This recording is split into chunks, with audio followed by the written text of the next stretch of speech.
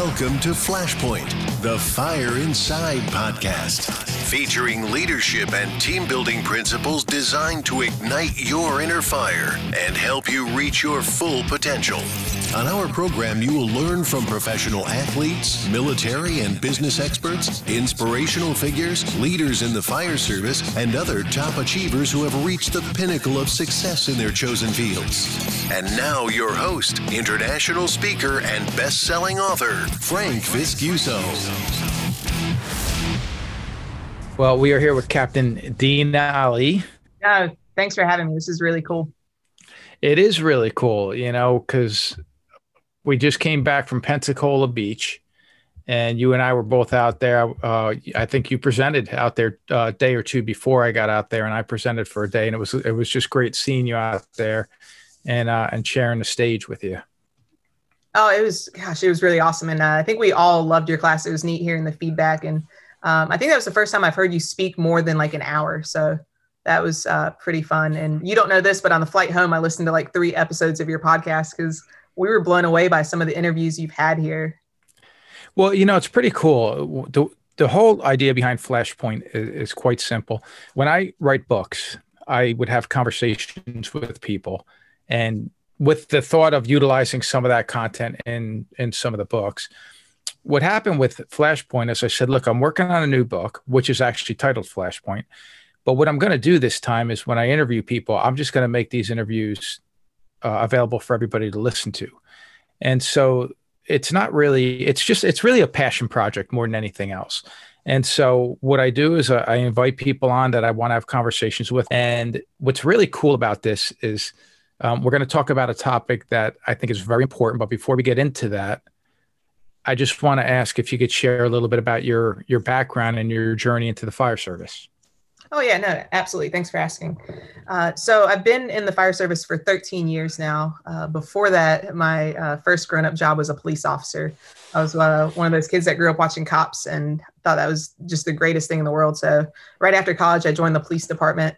And within a few years, I just realized it wasn't the right fit for me.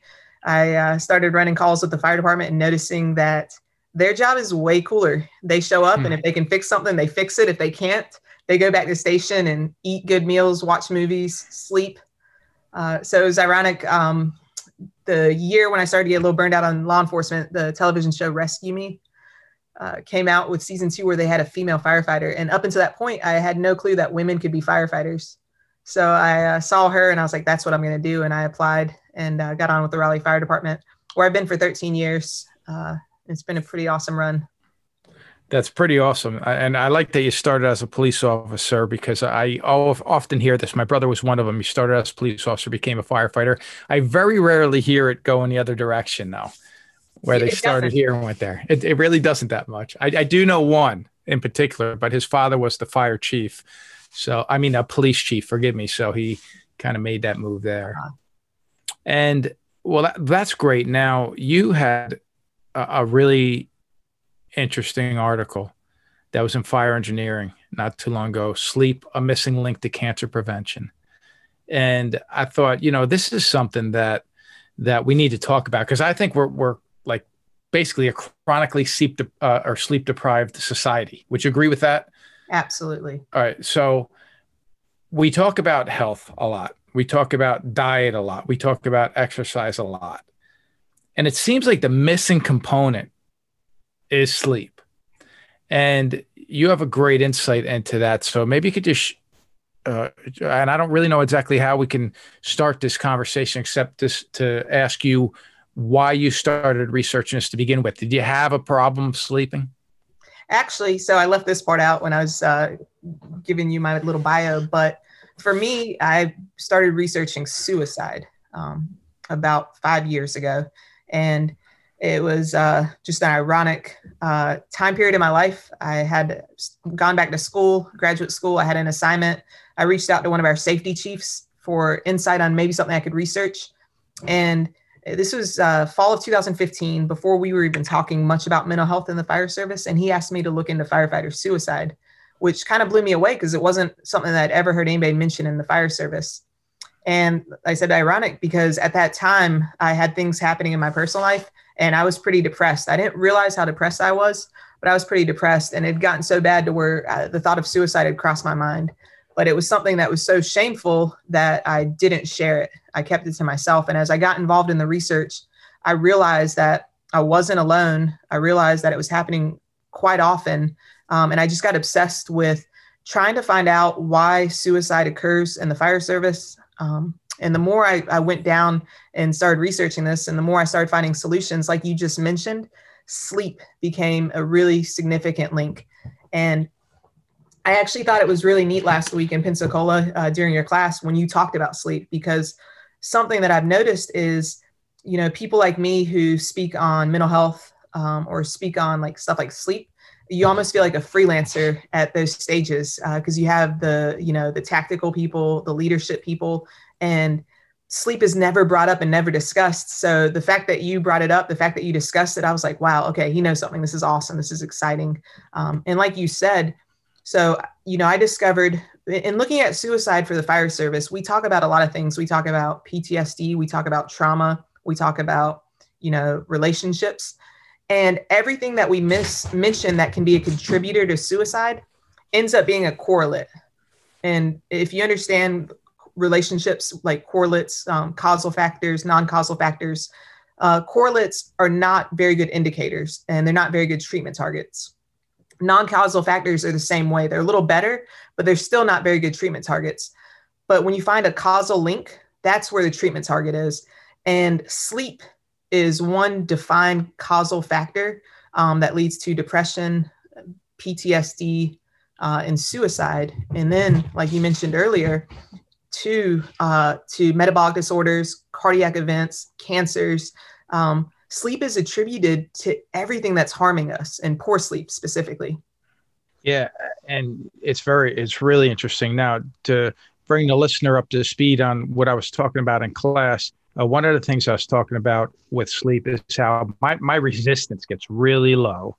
And I feel like I don't have a great learning capacity. I don't have a great retention capacity. I don't have a great awareness capacity if I don't get enough sleep. And I don't mean just one night, and although that's bad enough with me, but several nights. And one of the things I started doing was, I'm right now in my office, and my office is downstairs, my bedroom's upstairs.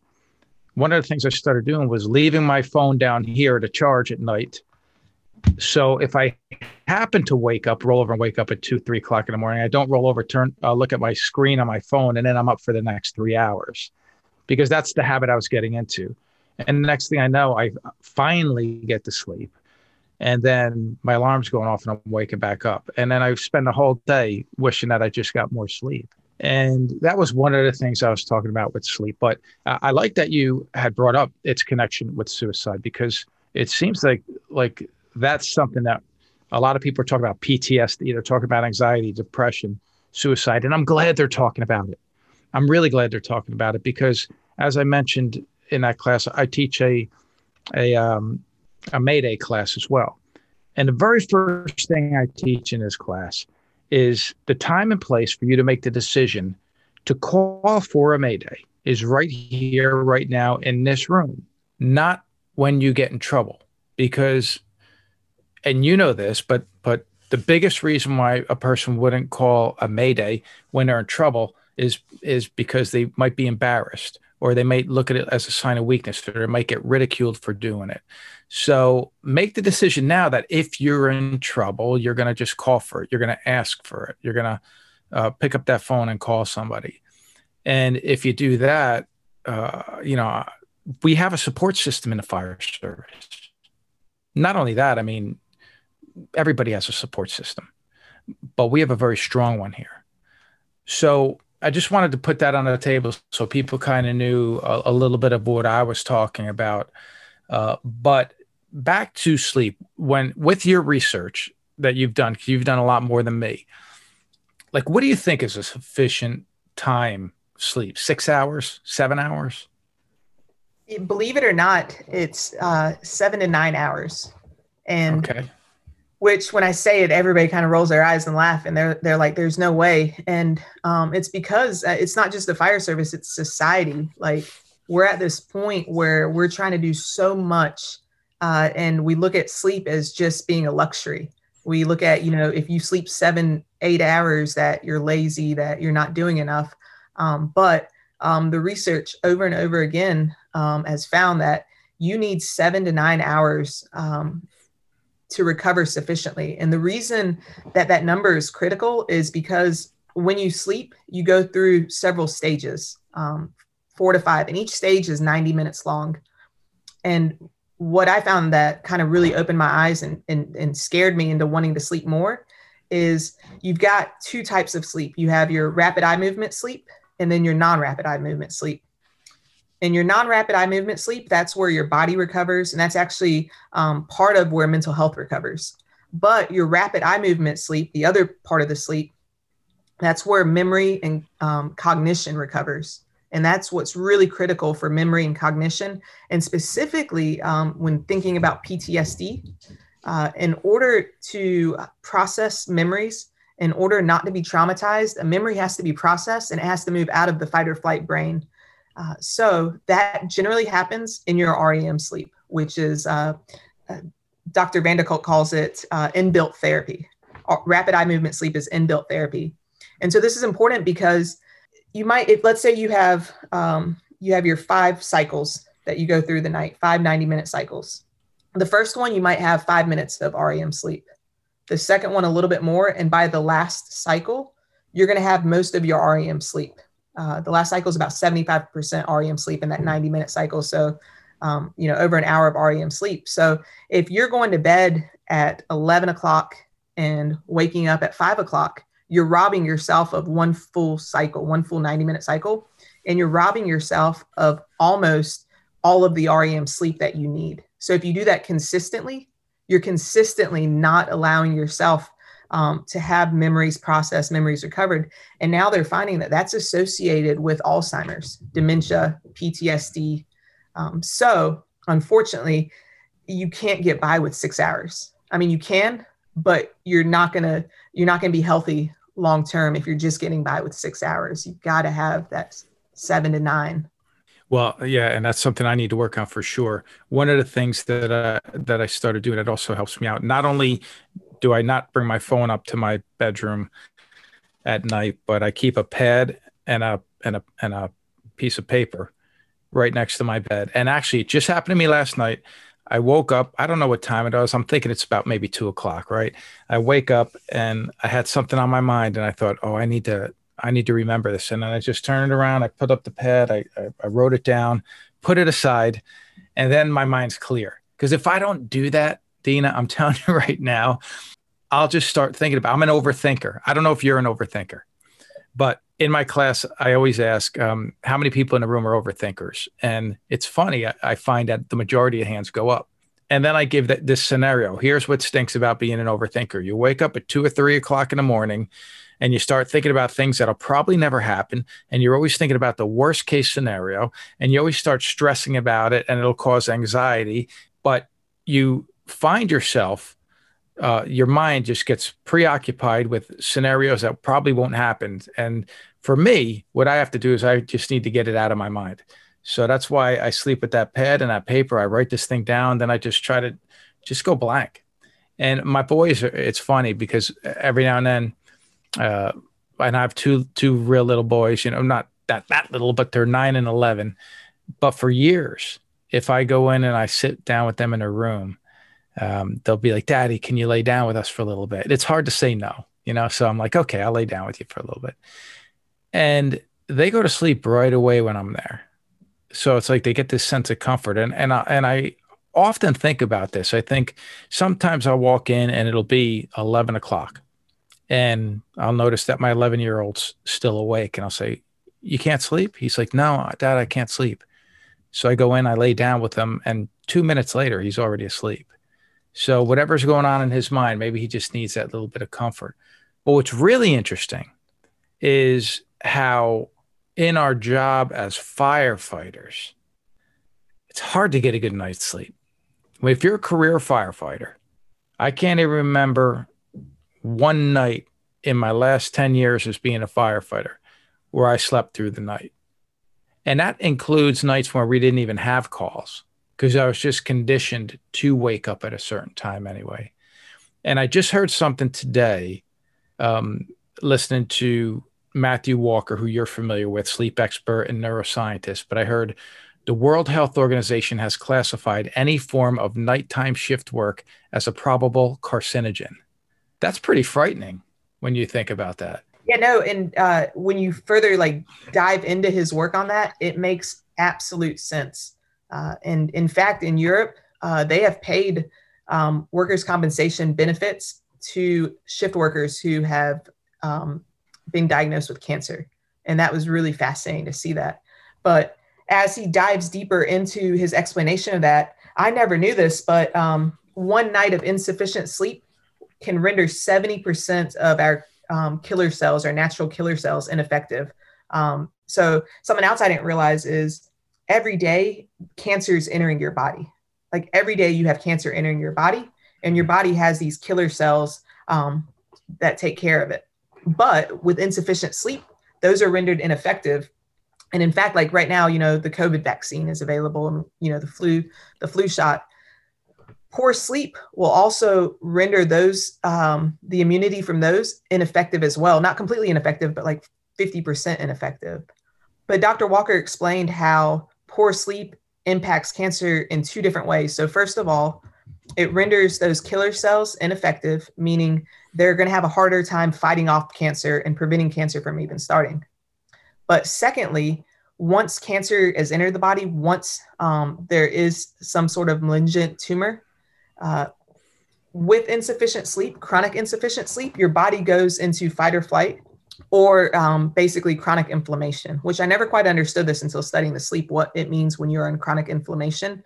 And the analogy Dr. Walker uses when discussing the chronic inflammation is basically, that fight or flight. So you're revved up, but he said, think of a car that, is in neutral and you're pushing on the gas pedal. What is it doing to all the pistons and gaskets and everything? It's damaging them. So when you're in chronic inflammation, your body's revved up and it's damaging all the cells, everything that's beneficial. But in a study done at the University of Chicago on mice, they infected them with tumors. They placed them on their backs, and they took one group, and that group was able to have sufficient sleep. The second group, they kept up later, woke up earlier. The group that had insufficient sleep had 20% larger sized tumors. And they found that when you are in chronic inflammation, it's basically a breeding ground for cancer to grow. So it increases the chance for cancer to metastasize and go all over the body and continue to grow. That's the reason why it's considered now a probable carcinogen, because of the effects of poor sleep on your cancer fighting cells, and then the effects of poor sleep on your cancer causing cells. Wow. That's fascinating when you think about it. And, I also heard him talk about in the springtime, this is how quick this can happen. In the springtime, when we lose 1 hour of sleep during daylight savings time, there's a 24% increase in heart attacks the following day. And in the autumn, when we gain an hour of sleep, there's a 21% reduction in heart attacks, and how there's a similar profile to things like vehicle accidents and suicide rates, this is why I want to have this conversation and share this with everybody, because it's something like you mentioned earlier when we started this podcast, nobody's really talking about it, or at least not enough people are talking about it. And it's one area that we need to focus on. But what I really appreciate about you, and why I wanted to have you come on and be the one to have this conversation, is you're setting this pace with this, because I've been seeing your articles. I've been hearing you did a talk there, you did a talk here. I hope more people bring you in to do talks on this as well as other things. But I want to bring this full circle and then talk a little bit more about you. But what can a person do to get better sleep? What are the things we have to do to make sure we can get those 7 to 9 hours if you struggle? Yeah. And like you, and I just want to say before we dive into that, I really appreciated when you talked about, the anxiety at night and overthinking, because I do the exact same thing and I used to beat myself up over it. So hearing somebody like you say that you do the same thing, I'm like, oh, okay, I'm kind of normal. Good. And then also, well, what's cool about it is this. I didn't mean to cut you off. I'm sorry, but what I want to say is what's cool about it is when we are honest with all this stuff, you realize that we're all in the same boat. It's like when I teach a class, Dina, I don't want people to come there and think you're coming to meet, the top leadership expert in the fire service or whatever. No, what you're coming is you're coming to meet a person who's very dedicated to be a student of leadership. And in that, I find that the way that I communicate is in a very transparent way. I'm going to tell with you things that I've done right, but I'm going to tell you things I've done wrong. And I'm going to tell you things I haven't figured out yet. And this is one of the ones I've struggled to figure out for a long time. I have been in a situation where I've created more stress on myself than I needed to. And somebody once asked me how I deal with critics. I'll tell you how I deal with critics. It's not that hard for me to deal with critics, because if anybody knew how critical I was of myself, they'd realize no one else could be any more critical of me than I am of myself, and have been my entire life. And that's what I mean by being an overthinker and having sleepless nights. But again, thank you for saying that. But back to what we can do. What can we do to get a good night's sleep? And by the way, when you said that you write things down, I looked at my seat partner and we both were like, that's a great idea. Because I think that happens to everybody. You have the most prolific thought and then the next morning it's gone. So writing something down. Yeah, there's there's a lot of things we can do. So first of all, I'm glad you asked because I can mention this. So it's 10 o'clock here. I work tomorrow. So the nights before shift, I drink a sleep formula, and it has magnesium and zinc. It's all natural. There's no controlled substances, no alcohol. But magnesium and zinc are both two things that actually help sleep, along with tart cherry juice. They help reduce inflammation and actually help you get more restful sleep. And I've found it works. So I'm glad I can bring that up. So as I'm drinking, people aren't like, what's she drinking? Let's see if we can get an endorsement deal for you. Right. So small things to start with. So first of all, and I think I'm a decent person to have this conversation because right now I'm on one of the busiest engines in Raleigh. So we are up most of the night. So I've had to change lifestyle a bit, and I've had to change some of my habits. And I'm fortunate because I'm a captain now, so I make a little more money. So I don't have to work as much part-time as I used to. So I know a lot of things that I've changed, not everybody can do, especially people who have small kids at home. One of my best friends has 4 kids under the age of 4 at home. And so when he gets off work, there's no getting a nap or recovering, like he's with the kids. Well, it sounds like he wasn't sleeping much beforehand anyway. Right? They were late starters, late bloomers.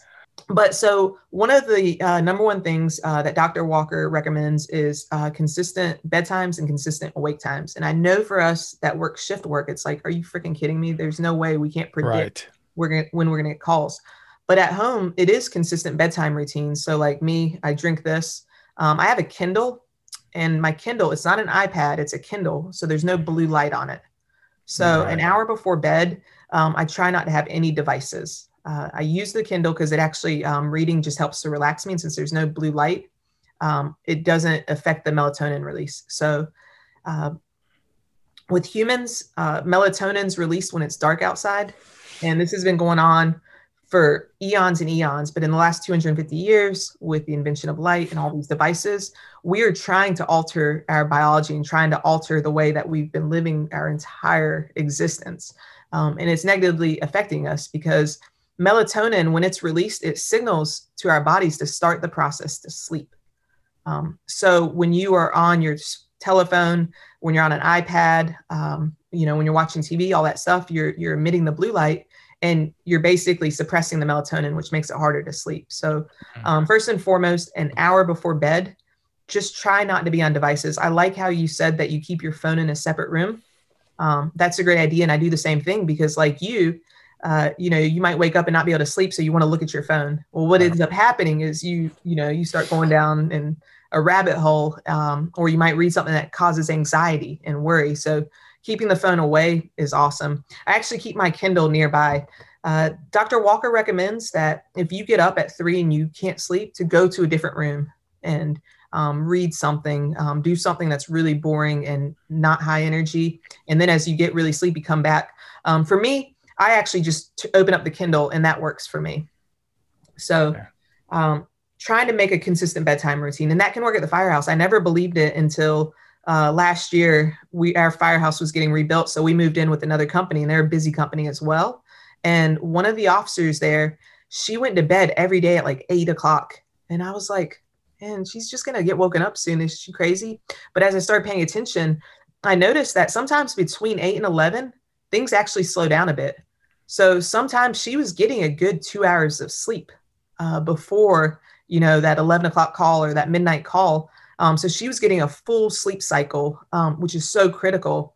And in fact, Dr. Walker and several others recommend that if you're going to be up all night, if you're, a nurse or somebody that's going to be up all night, or you're on a busy rig and it's Friday or Saturday, they recommend taking at least a 90-minute nap late in the afternoon. And that will get you a full cycle, and it actually will make you, it'll give you more energy, and it'll reduce the chances of having accidents. Like I think you did a research today finding out how, poor sleep increases our risk of accidents. I mean, that's why with truck drivers, they had to limit the hours that they were driving because of the accidents that they were having.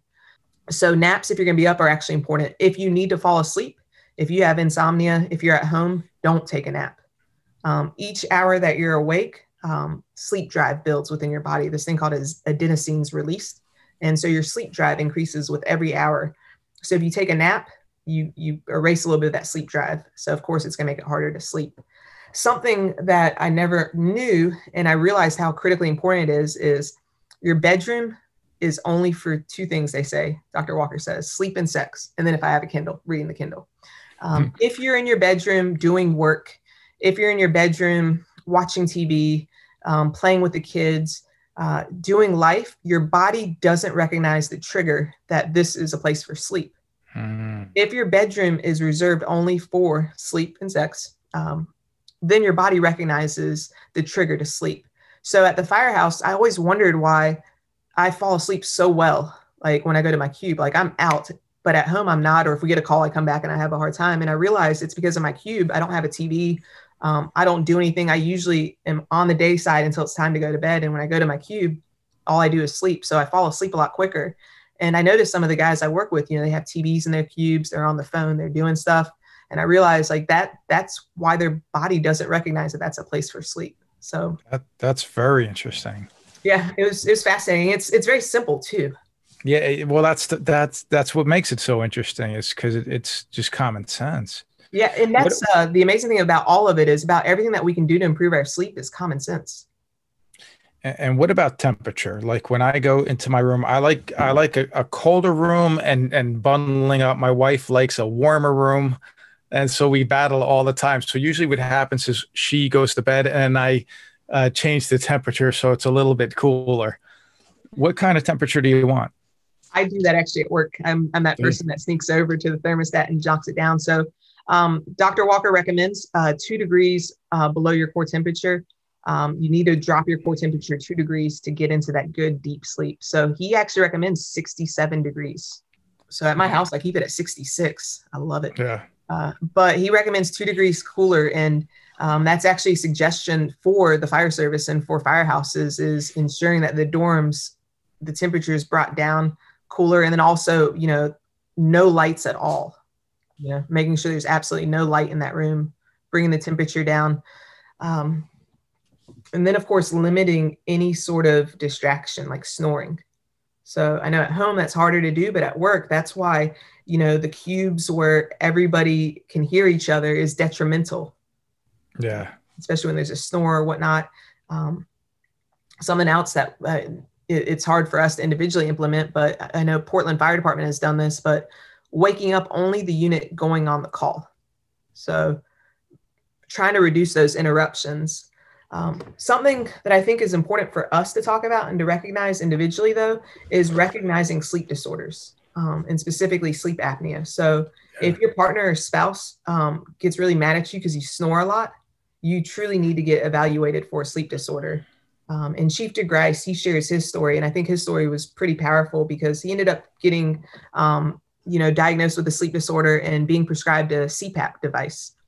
And when he did a sleep study, he had no idea, but every hour he was waking up like every other minute, but he didn't know.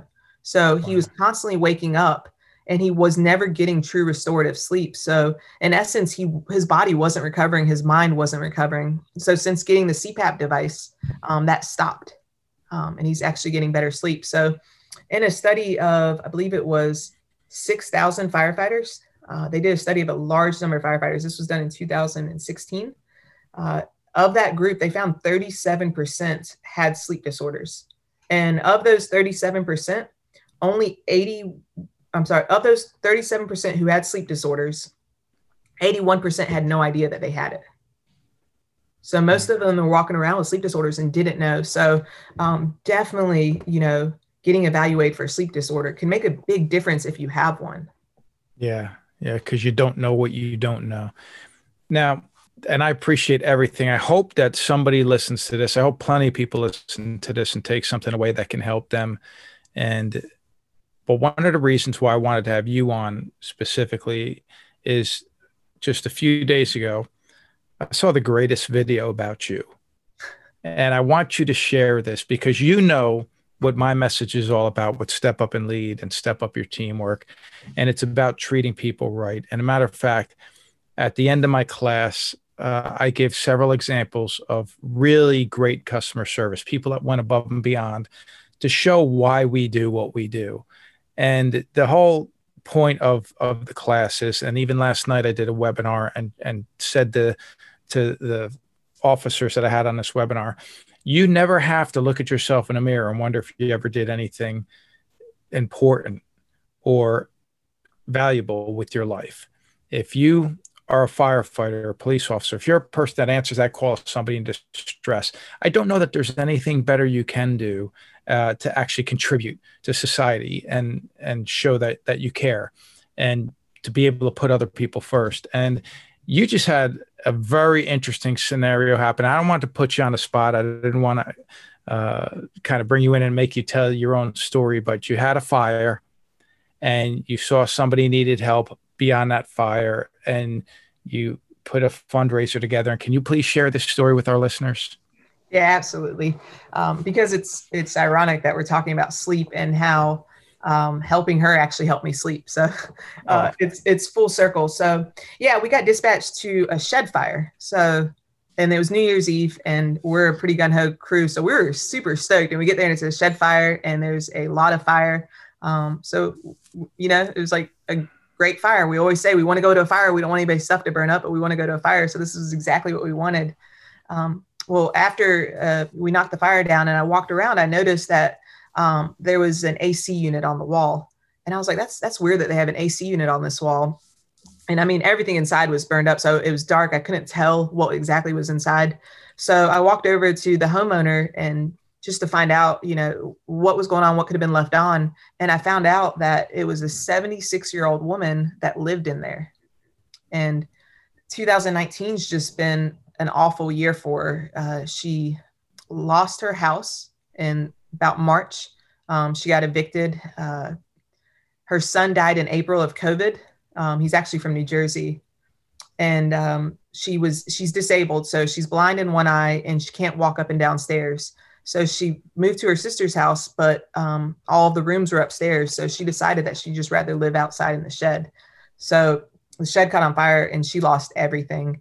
And being on that call, things changed very quickly. It went from being, this is awesome, we're fighting fire, to this really sucks because, we came here, we put out the fire, and we did not do anything to help this person. And I remember I actually,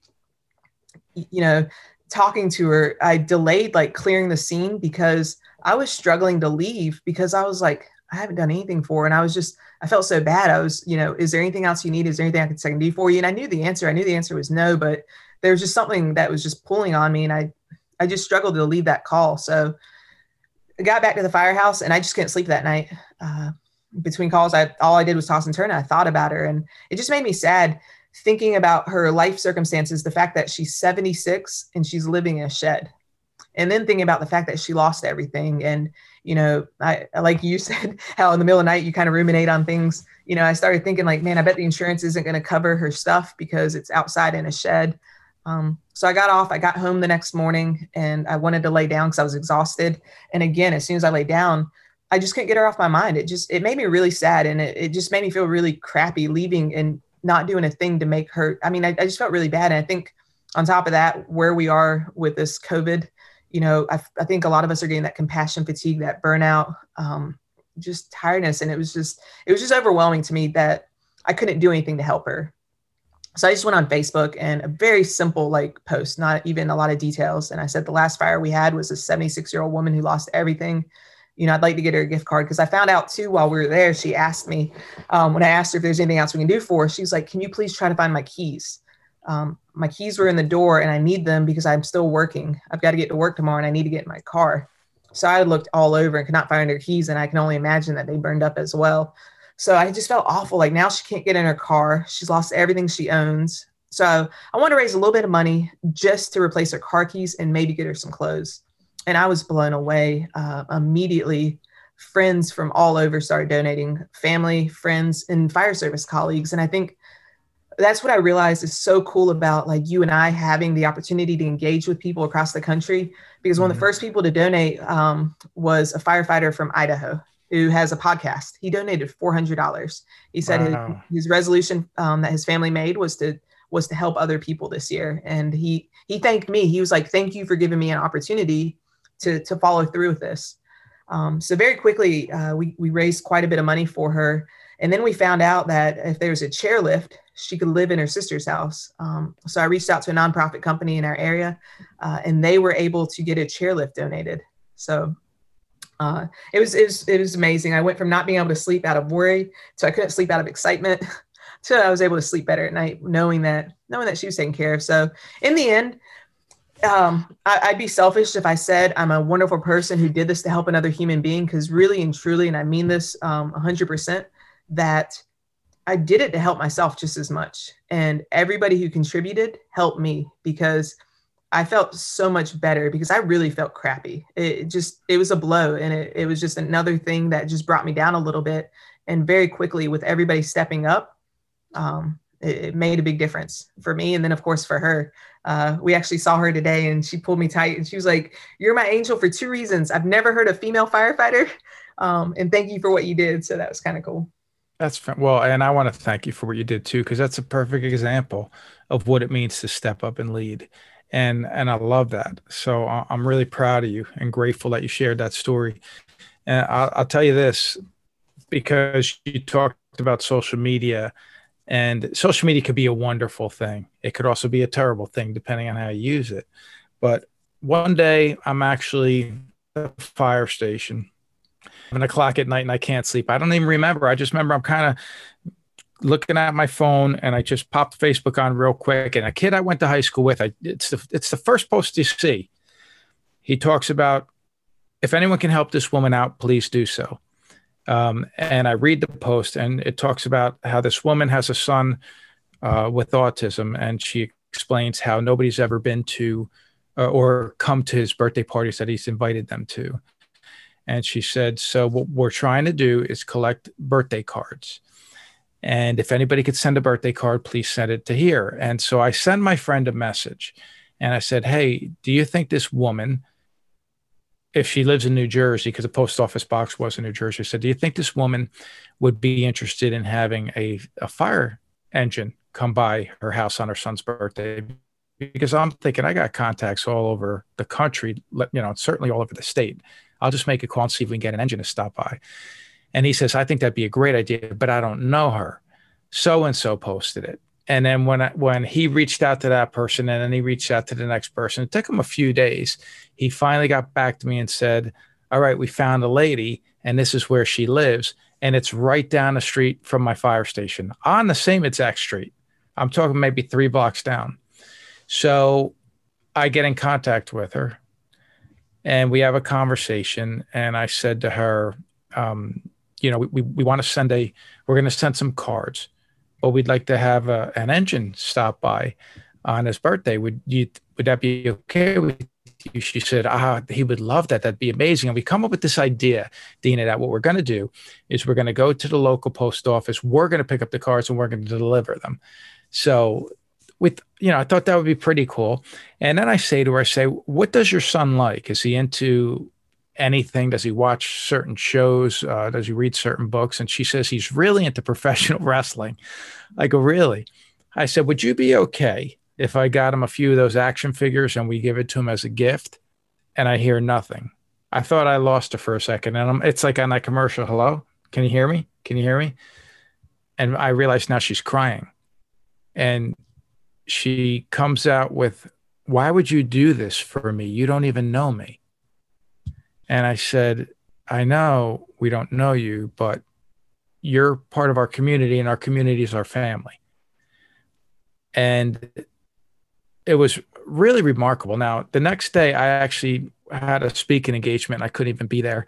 I passed the information on to the deputy chief that came in, and he was like, this is what I love about firefighting. He's like, oh, this is great. Yeah, awesome. Thanks for doing this. I went to Walmart that night before, and I picked up those action figures. We had them wrapped up. They ended up picking up a cake. And he even went a little further, contacted some other agencies. And we had a police, we had an ambulance, a fire department vehicle. Our new recruits were there. And the mother of this son was texting me photos that afternoon saying this was the most amazing birthday he's ever had. And I thought, that's why I love being a firefighter, because we're part of this community that once people understand, you're not just answering the call of people in distress, you're also people that can take what maybe wouldn't have been a great moment for someone in your community and make it a great moment by doing what we do, which is answering the calls, but also serving our community. We're in a great position, and I'm talking career or volunteer. So I wanted to share that story with you, and what you did is just an extension of that thought. And I love it because we're doing it in New Jersey. They're doing it in Raleigh. I have tons of stories of my friends that have done it all throughout the country, in Texas and in Florida and out in California. And it's great to be part of this community. So thank you for that. You know, when you were, I think it was 2 years ago now, because we didn't have FDIC last year, but 2 years ago, one of the things that I've been doing for several years is we get about 20 people together to go to St. Elmo's on one of the nights just before the whole event begins. And we have dinner, and these are my best friends and in the fire service. And it's awesome. We look forward to it every single year. And it's a who's who of fire service leaders that I've come to really love and admire throughout the years. 2 years ago, I get a call from one of the ladies that actually comes with us every year. And she says, hey, is it okay if I bring a friend? I said, yeah, sure. My friend Dina Ali, and this is what she said. She's an up and coming rock star in the fire service. I said, hey, rock star or not, she's welcome to join us.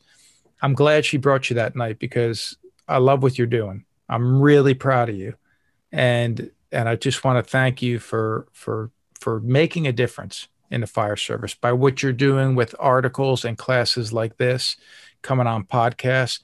And then when nobody's looking, because I know what you did for that woman wasn't for publicity, but what you do when nobody's looking to try to make somebody's bad moment a good one. I appreciate that about you, and I just wanted to thank you for it. That's awesome. That means a lot. I wondered if you'd remembered that I snuck into your dinner party that night because I ended up on the table beside yours. But yeah, that night was like amazing. Becky had brought me in. And then when I got there and saw all the people that were there, I was like, oh my gosh, I am such a fraud, but this is so cool. So that was awesome. But also, no, I think I appreciate the end of your class because you had about an hour worth of slides about things that people had done for others. And now more than ever, we need to see that because, you know, the first day at the conference, one of my friends came up to me and he was like, hey, you know, I saw where you were looking for money for that lady. Do you still need any? And also, thank you for doing that. I showed it to my crew and now they're inspired to do that. And I realized that over the last couple of years, I think there's been a little bit of separation between us responding to calls and us stepping up for the communities. At least I've seen it where I'm at. And I was grateful in your class when you showed that because it was a reminder that this is what we're supposed to be doing and this is okay. And I've even had a few people ask me afterwards, they were like, hey, is that okay? Like, was that okay to do? And I was like, I sure hope so. I did it on my day off, you know? Yeah. But I sure hope that like there's nothing wrong with taking care of people that we have the ability to take care of. And our mission statement, it's changed now, but I won't forget when I was in the Recruit Academy, part of our mission statement said that we are ambassadors to the community. And I really took that piece serious because I realized like being an ambassador to the community, I mean, there's such a wide variety of ways you can do that. And it's simply us being able to interact with people and be advocates for them. So I think we interact with people, I think, more than anybody else. And we have an opportunity to see what people need and see how they can be helped and who we can connect them to. So I think that's a really important part of the class. And I'm glad that you do that. Yeah, well, that was a really exceptional moment for me because and you'll remember this, but I share the same stories everywhere I go throughout the country.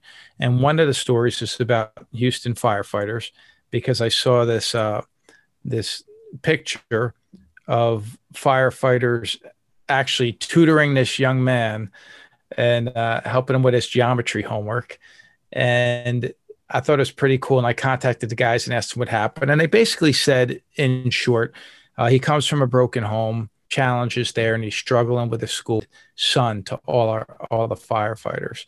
And he's an African-American boy. They're all white firefighters that I've seen in the photos. And I thought that alone, is great because we don't, it's not about race. It's not about color. It's not about any of that in the fire service. It's about, does somebody need help? If so, that's why we're here. And so I tell this story, how this boy, 2 years later, after that photo was posted on social media, 2 years later, he's inducted into the National Honor Society. And now, as I'm telling the story, as you recall, we have two gentlemen from the Houston Fire Department that are in that room. And one of them says, yeah, that's Rodney. And I said, do I have the story accurate? And he comes up and he expanded even greater on a story. I'm going to have him on a podcast, Clyde. I'm going to have him on a podcast so he can actually share that story. But he starts showing me pictures of this boy at their house during Christmas and some of the things that he's doing. He actually called him right after class to say, hey, they just talked about you in a fire class. And the kid couldn't believe it. But that's the example that I think we need to see more of, is that we can continue to be the ambassadors in our community. We can continue to connect. We can continue to do more than expected. And honestly, I agree with something you said earlier. You sleep better when you do it. So it all kind of does come full circle when you think about it. Matter of fact, when I do my podcast, I never have this green screen on the Northern Lights, but I thought it would be a nice touch for a topic of sleep. Yeah, is there anything else that you'd like to add before we actually turn it in for the night? Because right now it actually is 11:30 or 10:30. Yeah, 10:30. Yeah, you're way past my bedtime. Yeah. This was really awesome. I really appreciate you having me on.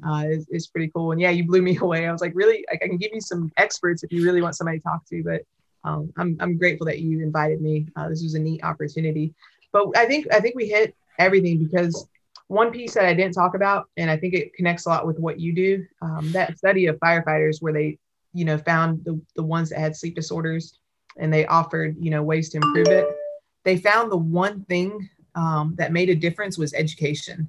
So historically, in our society, we have just been moving away from our need for sleep. And so now we need to recognize why sleep's so important. And they said that when they provided sleep education to members of the department, they gave them 10 different ways to improve sleep hygiene. They went back and reached out to those people afterwards, and they found that everybody had implemented at least one, which is huge cost savings. So I think the most important thing for us to recognize, like within the fire service and within leadership of the fire service, if we want to improve this, we do have to educate our members. That's step one, is just provide some education on the need for sleep and then ways to improve our sleep hygiene. So this is a good start. It is a good start. So, and I thank you for coming on. And Dina Ali, thank you so much. Keep up the great work. I'm going to be following you for a distance. I may be sharing some of your stories as well when I teach this class. But have a great night. I should say have a great night's sleep. Thank you. You as well. I appreciate you having me on. Oh, no problem. I'll talk to you soon. Take care of yourself, okay? And be safe. Good night.